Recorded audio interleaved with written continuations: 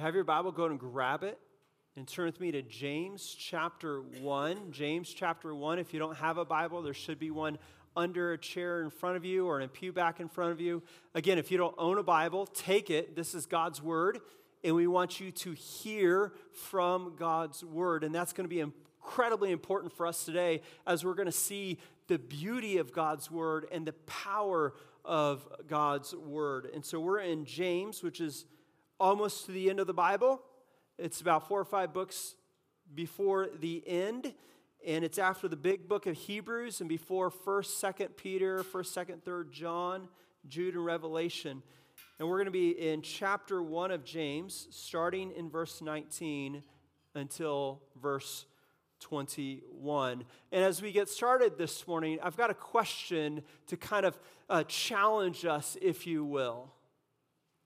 How do you handle situations that cause anger to arise in you? You know those situations that are just difficult?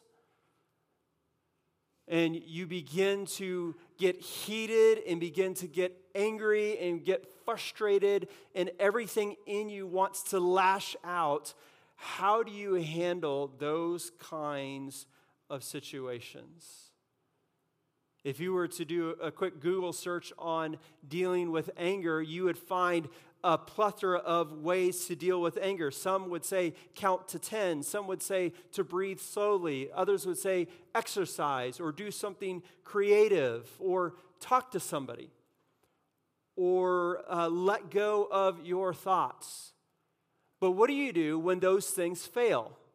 What do you do when situations are pressing in on you and your response is towards anger, and then you try to employ the world's methods and that fails? Where do you turn? Do you turn to medicine? Do you turn to anger management? There's a lot of tips that can help. But what happens when they don't ultimately help? Where do you turn for a lasting solution? You see, the answer to that question is going to reveal our heart. It's going to reveal what we're putting our hope and what we're putting our trust in the midst of difficult situations. And that's going to be massive for James this morning. And so I just want to ask you again, how do you handle difficult situations that lead you to anger? So when I was in the 8th grade, every year, my school would take the 8th grade class, and we would fly all the way across the country, and we would tour Washington, D.C., we'd tour Philadelphia, we'd tour Gettysburg, and then we'd also go to Lancaster. And if you've ever been there, you'd see that there's a bunch of Amish stores, and if you walk into an Amish store, typically you see these massive quilts hanging. Anyone ever seen those hanging before? Right? They're pretty beautiful. It's an amazing talent. And if you ever look at them, some of them are so intricately woven that you can't even decipher the 2 pieces of fabric or the multi-pieces of fabric that they've put together. I mean, it takes a lot of ingenuity, a lot of skill. And this morning, James is going to challenge us, and he's going to encourage us that that's the same way the Word of God ought to be in our lives, that it ought to be so intricately woven into our lives that when things cause anger, instead of bursting out in anger, we're allowing the Word of God to shape us to respond differently. And so this morning, what James wants us to see and what he wants us to hear is just this simple main point, that the Word of God must be woven through the fabric of our lives. That if we have any fighting chance to continue to press into the Lord and not respond sinfully when life pushes on us, our hope is ultimately to have God's Word so woven into our lives that we just respond out of His Word rather than our desires. And so with that, let's go ahead and read our passage this morning. As we do, would you stand with me as we read James chapter 1, starting in verse 19. James 1, starting in verse 19. Know this, my beloved. Let every person be quick to hear, slow to speak, slow to anger. For the anger of man does not produce the righteousness of God. Therefore, put away all filthiness and rampant wickedness, and receive with meekness the implanted word, which is able to save your souls. This is the word of the Lord. And all God's people said, praise be to God. You may be seated. So as we've been looking at really for much of the year, but even for the last couple of weeks, if you want to live for Jesus Christ and actually apply the truth of Jesus to your life, you will quickly realize that we live in a very hostile world, that the truth of Jesus and the truth of the world are in opposition, and it creates a lot of pressure and it leads to much persecution. And I don't know about you, that's jarring to me. In fact, it feels as if the world has changed so much in the last 10 years that at times I don't even know if I recognize the world in which we live in. Anybody else feel that? It just feels like the world has begun to squeeze on us. And as the world squeezes us, it's like a tube of toothpaste. The moment you squeeze it, you see the toothpaste come out. And the moment the world squeezes us, we see what is in us actually come out. And if we're honest, a lot of times our proclamation of Jesus does not match our application of Jesus. What we proclaim that we believe and what we actually live out in the midst of pressure and trial do not equate to one another. And James is writing to help us. He wants to remedy that issue. And so he's writing to Christians across a Roman Empire in a situation in which people do not believe that Jesus is Lord. They believe Caesar is Lord. And to proclaim that Jesus is Lord would be to lead to persecution, lead to imprisonment, and possibly lead to death. And to live for Jesus means that we live a self-controlled life. To live for Jesus means that we say no to our own desires and yes to the things of Jesus.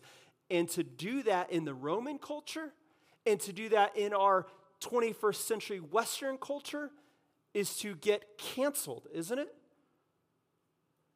To be seen as some sort of prude in life. And James wants to write to us and to encourage us how we ought to respond. And so beginning in the first verse, James really walks us through a series of responses by grounding us that in the midst of difficulty, we should see joy in Jesus. We should count our struggles as joy for Jesus Christ. And that should deepen our dependence upon God, and it should lead us to trust in the promises of God. Not trust in what we experience here, but trust in what God is promising us for all of eternity. In the way that James is going to encourage us this morning to take all of that to apply to our lives is by encouraging us to weave the Word of God in every aspect of our life. And he's going to show us that through three realities. Okay, so let's look at these three realities of how we take the Word of God and how it gets woven into our lives. And the first reality is the place of weaving. The very place that we need the Word of God woven into our lives. But to do that, we actually have to understand what the Word of God is. The Word of God is kind of like one of those telescope things that you can pull out and push in depending on how you're defining it. If you want to define it in the most narrow sense, the Word of God, according to Scripture, is Jesus Christ. That He is the very embodiment of God's word. And then a little bit broader than that, it's the gospel, the good news that Jesus Christ has come, that he's died for our sin, that he's risen from the dead, and that he now gives eternal life to all who trust in Jesus Christ. And then in the broadest sense, it's the very words of God that we have in our Bibles.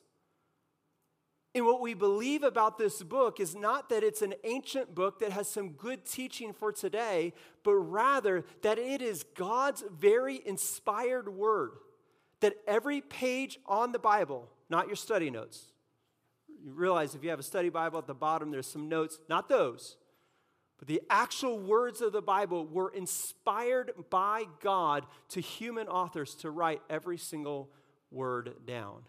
That it is without error in the original manuscripts. And it is sufficient for us for life and for godliness. This is why each week we come in and we hear a long teaching on God's word, because it's only when we hear God's word that our lives can be transformed. And James wants us to understand this, because notice what he says in verse 19. In verse 19, he begins by simply saying, "Know this." He's going to get into what the this is, but he simply begins with a command that we must know something. And this isn't just a mental knowledge. He wants this to be a heart-level knowledge. Not something that we can just get test questions right, but rather something that we actually believe is true. This is James' whole point throughout his book, to take the truths of Jesus and to actually apply it to our daily life. Paul tells us in Titus chapter 2 that the grace of God has appeared, and when it appeared, it trains us to renounce ungodliness and to live righteous lives. Do you see the connection there? That it's not just a faith in my head about Jesus, but it's actually a transformation in my heart that produces something. Tim Keller, a former pastor in New York City, told the story years ago that in his apartment building, they had a soda machine that was older. And now you use a credit card, but then he would put coins in, and when you put a coin into the machine and push the button to get the soda, you're expecting a soda to drop out. But often it would get stuck. What do you do when it gets stuck? You bang the side a couple of times, and finally it drops from its tray all the way down to the bottom, and you can pull it out.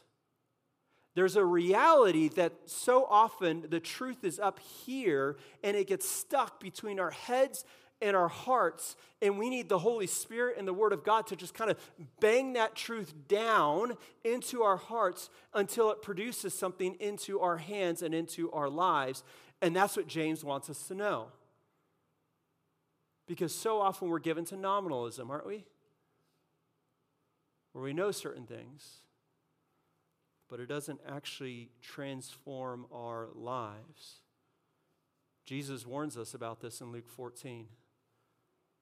There he says that if salt loses its saltiness, it becomes useless. If you read the whole chapter, you'll see what he's getting at is that if you proclaim to be a follower of Jesus, and yet you are not following Jesus, you are worthless in the kingdom of God. That is a kind of a stark reality for us to look in the mirror and say, am I becoming worthless in the kingdom of God? And James wants us to help us that we would not. He's going to tell us in chapter 2 that even the demons believe and they shudder. So he wants us to not just have this idea of belief in our mind that the demons have. I mean, they believe Jesus is true. They just don't allow it to lead to worship. Church, does your belief in Jesus lead you to worship?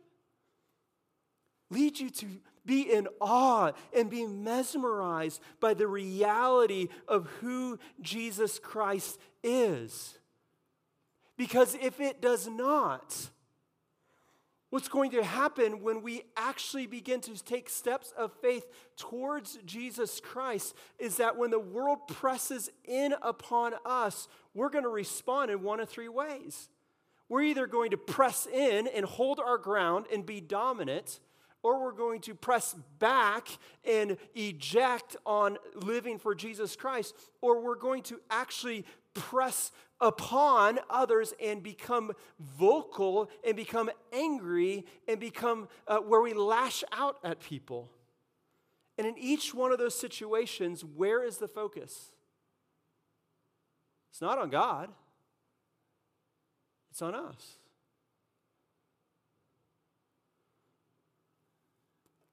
And what's so massive about this is that if we were to just look at Jesus Christ's own life, we would see that the one who is in control of all things did not revile or lash back in the darkest moment of life. You remember that moment? Jesus is arrested. They come with him with swords and clubs. Peter, being his friend, gets out a knife. I'm going after him. He cuts off the ear of one, and Jesus says, whoa, whoa, whoa. Don't you realize who I am? If I wanted, I could command all the angels to come and stop this. And yet he doesn't. Why? Because he knows the plan of God. You see, in that moment, Jesus is able to rest in the promise of God because he knew the plan of God. So James wants us to know something. Notice what he wants us to know in verse 19 again. Know this, my beloved brothers. Let every person be quick to hear. That is utterly difficult, isn't it? You might think, well, I'm a pretty good listener. Well, let's put ourselves back into the story. Let's realize that when you want to follow Jesus and the world hates you, and so you are being oppressed or you are discouraged or difficulties arise or maybe even imprisonment, how might you respond in that moment? My guess is you're going to have some words to say. You're going to want to vindicate yourself, right? Oftentimes, when everybody's pressing in on you, the reason why you speak is because you want to prove yourself. You want to vindicate that this is unjust. You want to justify that you are actually right and everybody else is wrong. And in the midst of that, you're doing everything you can to save yourself, to preserve your own life. And when Jesus was in that moment able to preserve his own life, the gospel writers say that he kept silent. It reminds me of what Paul and Silas did in Philippi.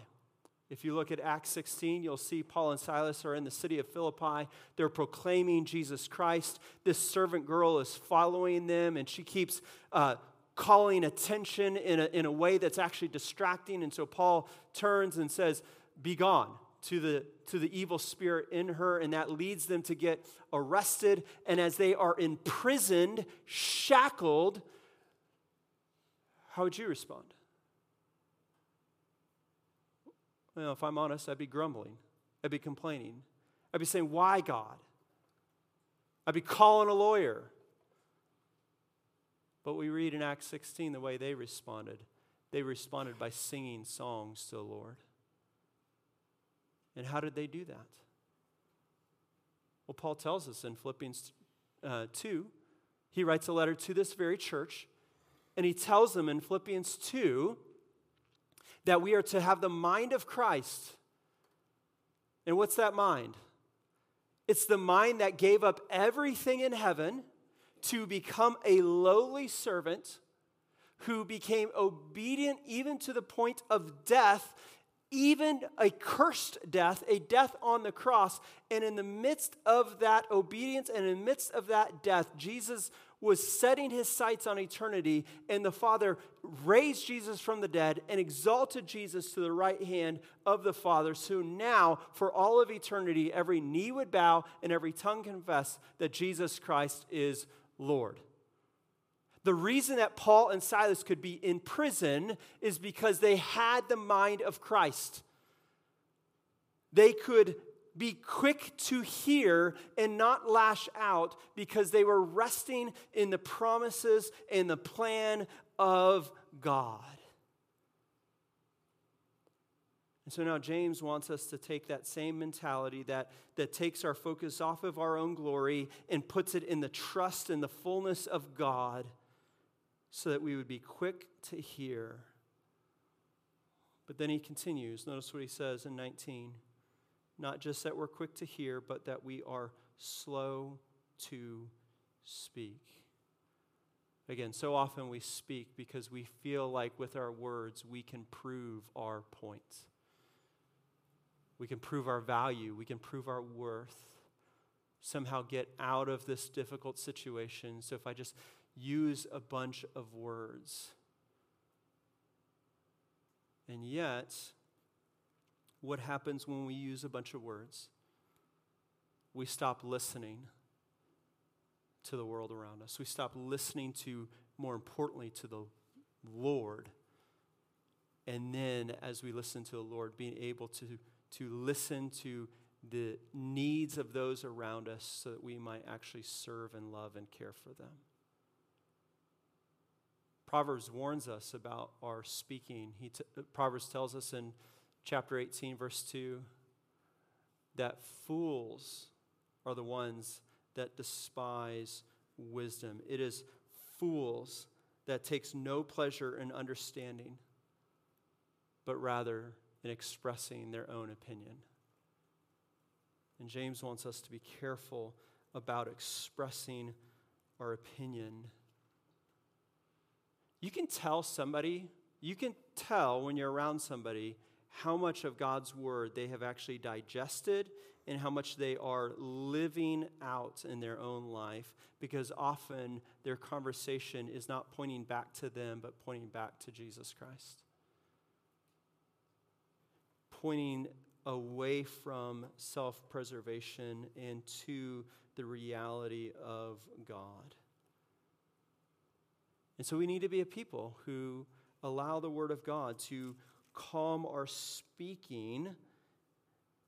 And then it leads James to call us to be slow to anger. That's just a logical conclusion, isn't it? That if we're not going to listen and we're going to be quick to speak, the logical conclusion is that we would get angry, right? I mean, that's the issue that we have today, right? The issue that we are told today is to speak our minds, to follow our heart and speak our minds. Let's pause for a second. What's that doing? It's creating a lot of anger, a lot of bitterness, a lot of frustration. James sees that logical connection and he's saying, stop speaking, start listening so that you don't get angry. Now, why does that matter? Well, the author of Ecclesiastes tells us in Ecclesiastes 7:9 that it is anger that lodges in the hearts of fools. Because when you start to get angry, it starts to taste good, and it begins to be lodged into your heart, and eventually you respond to everything in anger. And James wants us to be utterly careful about that. And how do we do that? We do that by being shaped by God's word. He's going to show us in verse 21 in a moment. But for now, we need to be a people who are taking God's word and allowing God's word to shape our lives, where we're being shaped by it, where we're submitting to it, and it's guiding us. You know, one of the ways that you can do that is by memorizing God's word.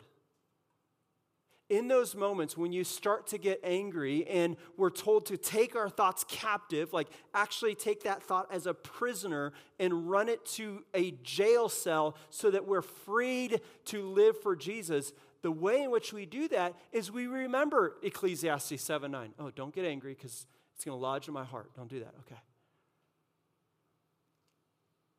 We memorize Scripture to be able to fight and combat those evil thoughts, those ways of anger within us. Now, why does this matter? Well, that's what James shows us secondly, and that is the purpose of weaving. So the place that we're supposed to weave the Word of God into our life is to guard our hearts, guard our mouths, guard our anger. And now he shows us the purpose. Why do we do this? Why does this matter? And look at verse 20. He begins with the word for. This is a connection from verse 19 to verse 20 to give us a purpose. And notice the purpose that he has. He says that the anger of man does not produce the righteousness of God. Did you hear the implication that James has here? That if you say you believe in Jesus, that should lead us to want to do the righteousness of God.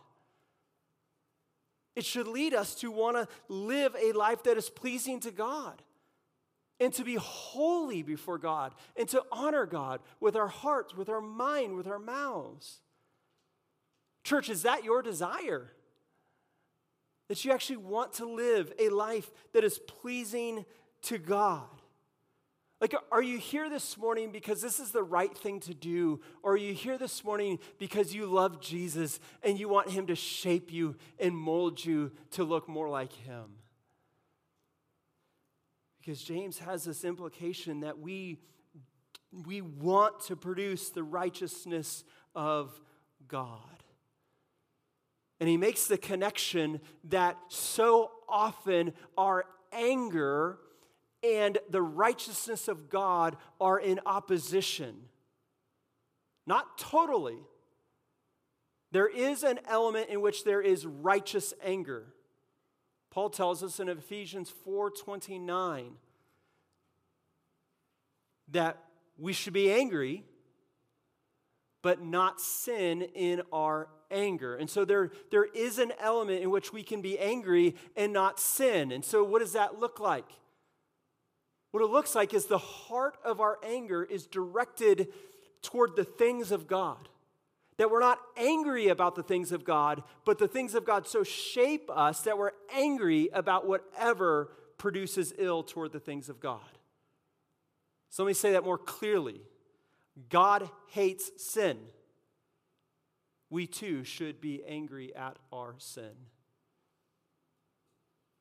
It is right to be angry at human trafficking because human trafficking is a sin and it not only defames the name of God, but it hurts people. We should be angry at that. We should be angry at abuse.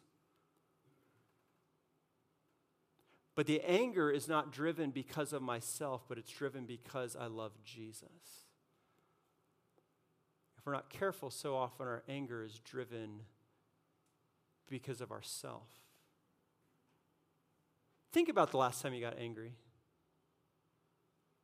Did you get angry because somebody sinned against a holy and righteous God, or did you get angry because you were inconvenienced? If I had to answer that question, it was because I got inconvenienced. And in that moment, I did not produce the righteousness of God. And James wants us to see that when we are quick to speak and quick to anger, it runs in the opposite direction of the righteousness of God. But there's a simplicity to what James said, and there's a complexity. The simplicity is what we just talked about. It's simple to understand. Okay, if I get angry at the wrong things or in the wrong way, does not produce the righteousness of God. The complexity is, what is the righteousness of God? Commentators actually debate on this. Dan McCartney, in his commentary, questions what is the righteousness of God? Is it a righteousness that is required from us, or is it a righteousness that God gives to us? And according to verse 21, we're going to see the work of the Word and how the Word saves our souls, and we recognize that we don't have a righteousness to give. It is actually a righteousness that is outside of us, that is given to us by God. And so when James says that this anger does not produce the righteousness of God, it's not just that being angry keeps us from God, it's that also being angry in that moment of our things does not gain us any sort of righteousness from God. It keeps us from experiencing His righteousness. Because we are a people who are in much need of righteousness. And you might be thinking, okay, you said that word 10 times. What does that even mean? It means that God has a standard, and He demands that we live up to that standard.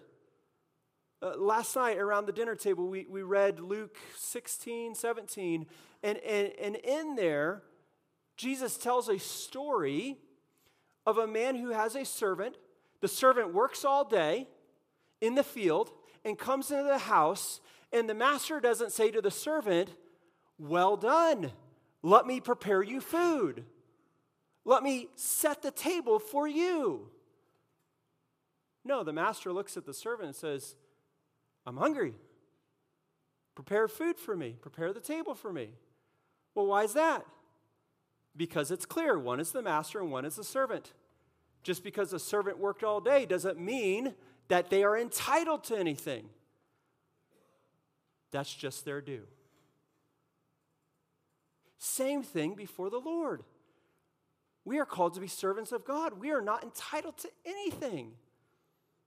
And as a result of not being entitled to anything, it is just our role to honor the Lord in all that we say, in all that we do, in all that we think.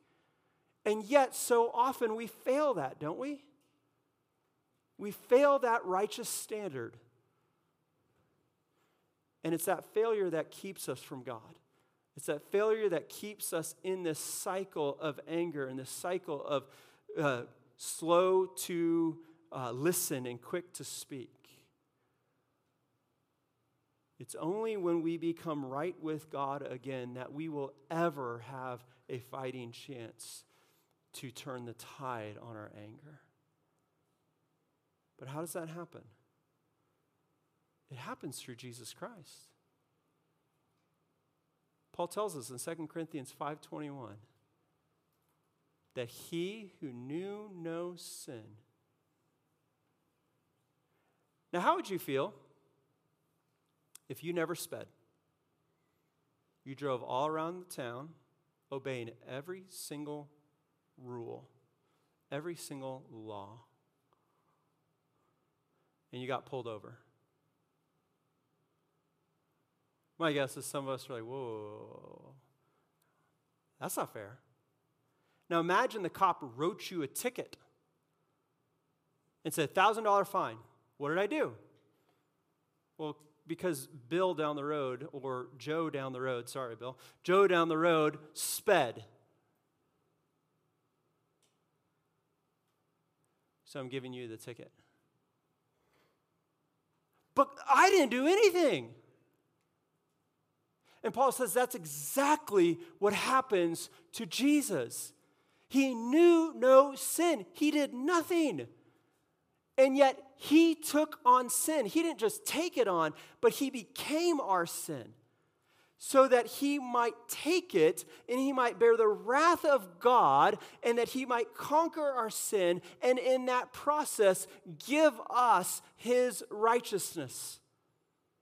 And so the only way you and I can be right with God is not because we have mustered it up or figured it out, but because the one who did nothing wrong took our penalty and gave us His life. And now by faith and trust in Jesus Christ, we too can have life with Him. And so if you are not a follower of Jesus this morning, I want to implore you and encourage you to give your life to Jesus, because you don't have a righteousness that will ever match the requirement of God. It is only through faith in Jesus Christ that we can be right with God. And yet, if we have that faith in Jesus Christ, the righteousness of God gives us grace, and it gives us power, and it begins to change and transform us so that we look more like Jesus Christ. How often in life we know the truth of Jesus, and yet we miss the reality that it is to change us and to transform us.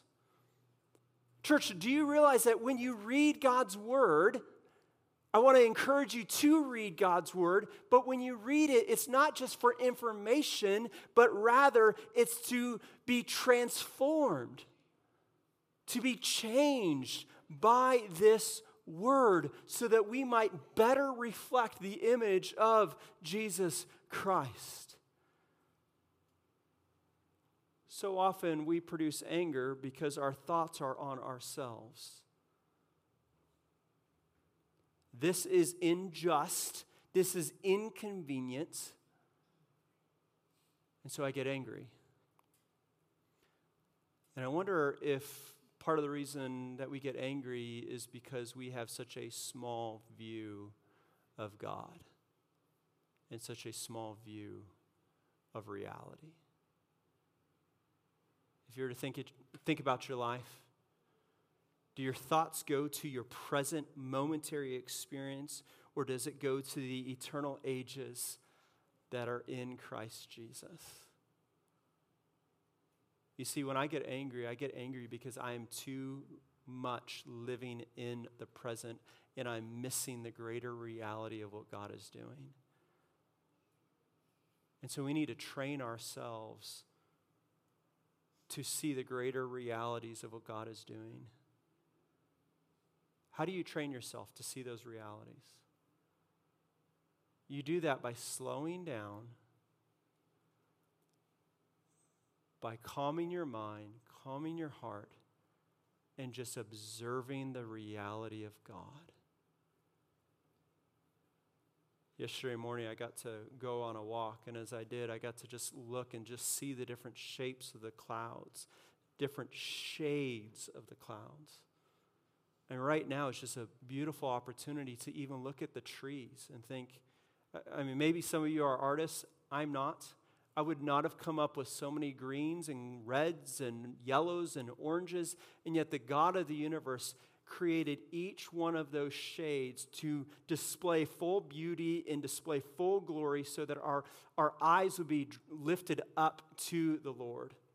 I mean, think about even the placement of a tree. Why not put the trunk at the top and the branches at the bottom? You think I'm dumb. But if that's the way it was created, you would have no idea, no difference. But even looking at a tree, it pushes our eyes heavenward, doesn't it? How many of us take the time to just look at the simple things in life and allow them to elevate our eyes and our hearts heavenward? To be reminded of the grace of God. And I don't mean grace as in, oh, that's a term we throw around, but the grace of God to just realize, man, my sin yesterday was enough to keep me from the Lord. And yet He loved me and died for me.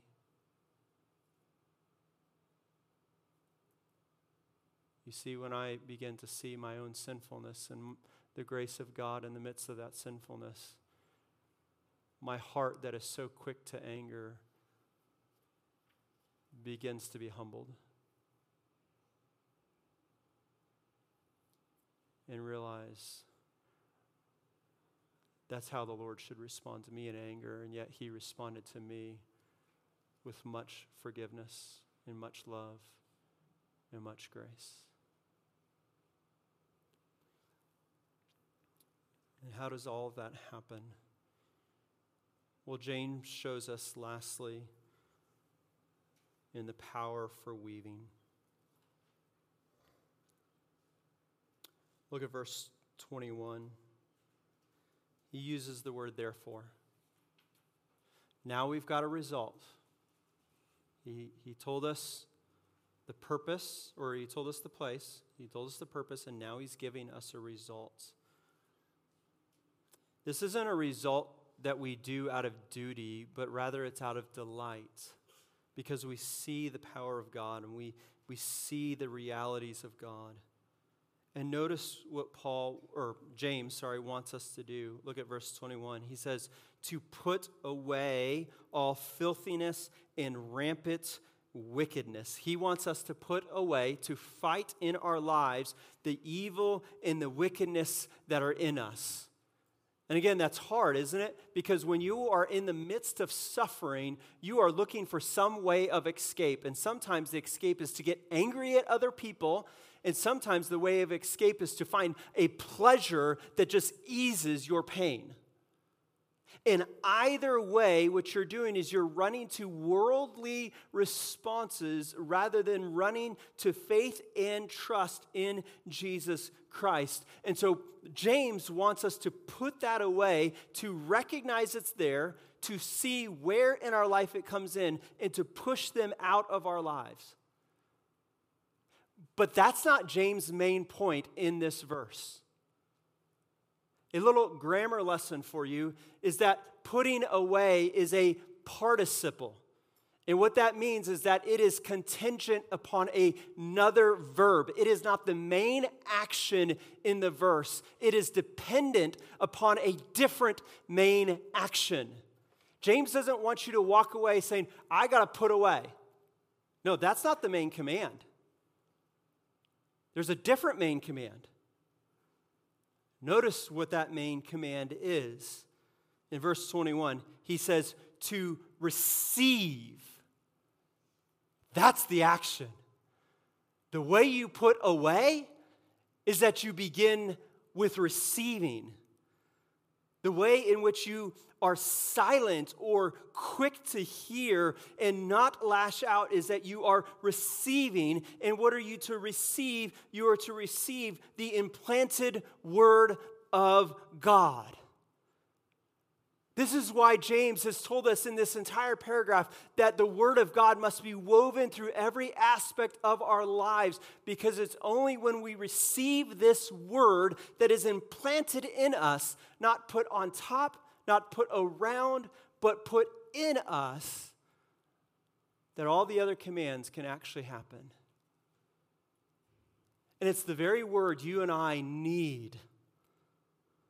In John 6, Jesus feeds the 5,000, and then he goes off and they trek all across the countryside trying to find him. And he just simply calls them out and says, hey, you don't look for me because you want me. You look for me because you want bread. I'll tell you something. I've got bread. It's my body. Like, whoa. I'm not a cannibal here. And Jesus says, no. The only way to actually be nourished is to feed on his body, which is the bread of life. And thousands no longer follow him. And so Jesus turns to his few disciples and he asks them, and he says, are you going to leave me as well? And if you remember what Peter said, he said, where else shall we go? Only you have the words of eternal life. Church, we need this implanted word because it is only Jesus that has the words of eternal life. There's no other way, no other place that you can turn to but Jesus Christ. Only he has the words of eternal life. And it's in this point that we must now receive. And how do we receive these words? Look at verse 21 again. He says, to receive with meekness. To receive with humility. That the way in which we handle suffering is that we keep and we seek and we receive the Word of God, and we do that by humbling ourselves before the Word of God. We come hungry, laying down our attempts, laying down our visions for our own life, and we submit them to Jesus, and we humbly receive this word. Is that what you do each week when you come in? Recognizing I can't do life without the words of Jesus Christ. And so I come humbly, ready to receive those words. Because notice how powerful those words are. He says that they are able to save your souls. Why do you get angry? Why do you lash out? Why do you respond harshly when life is difficult? James says, because you're trying to save your soul. And it does not produce the righteousness of God.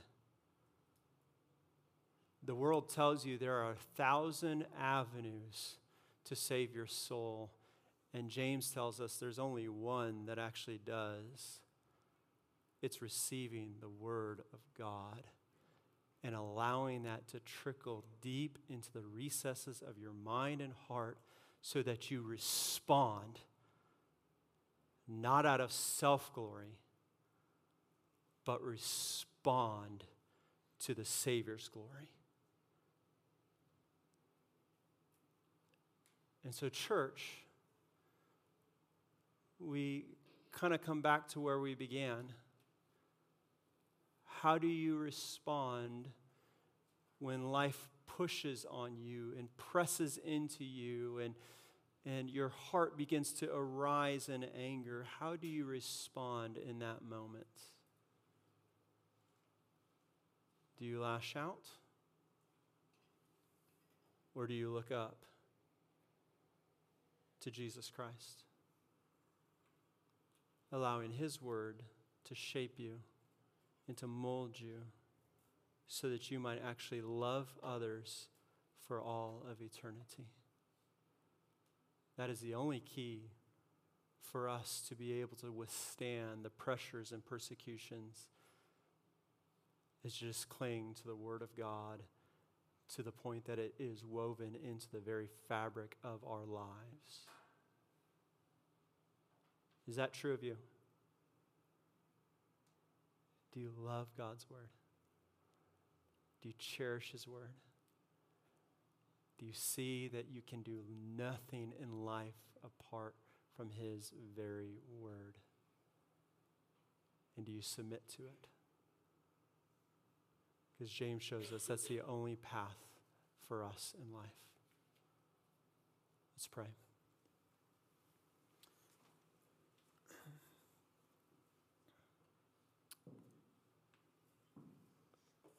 Father, we are so utterly grateful for your word this morning.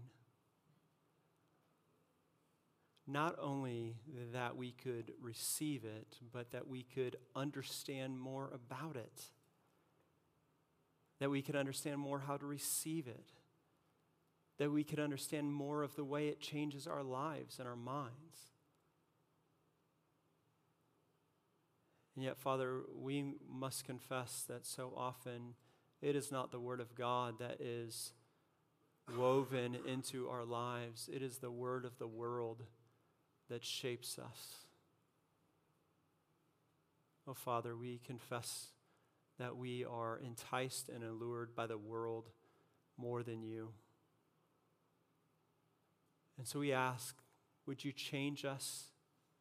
Would you help us to see the beauty of your word, the joy of your word, and that it would transform our hearts and our minds so that we might respond to your great glory and that we might respond to the world with your great glory. And so, Father, we pray these things in your Son's precious name. Amen.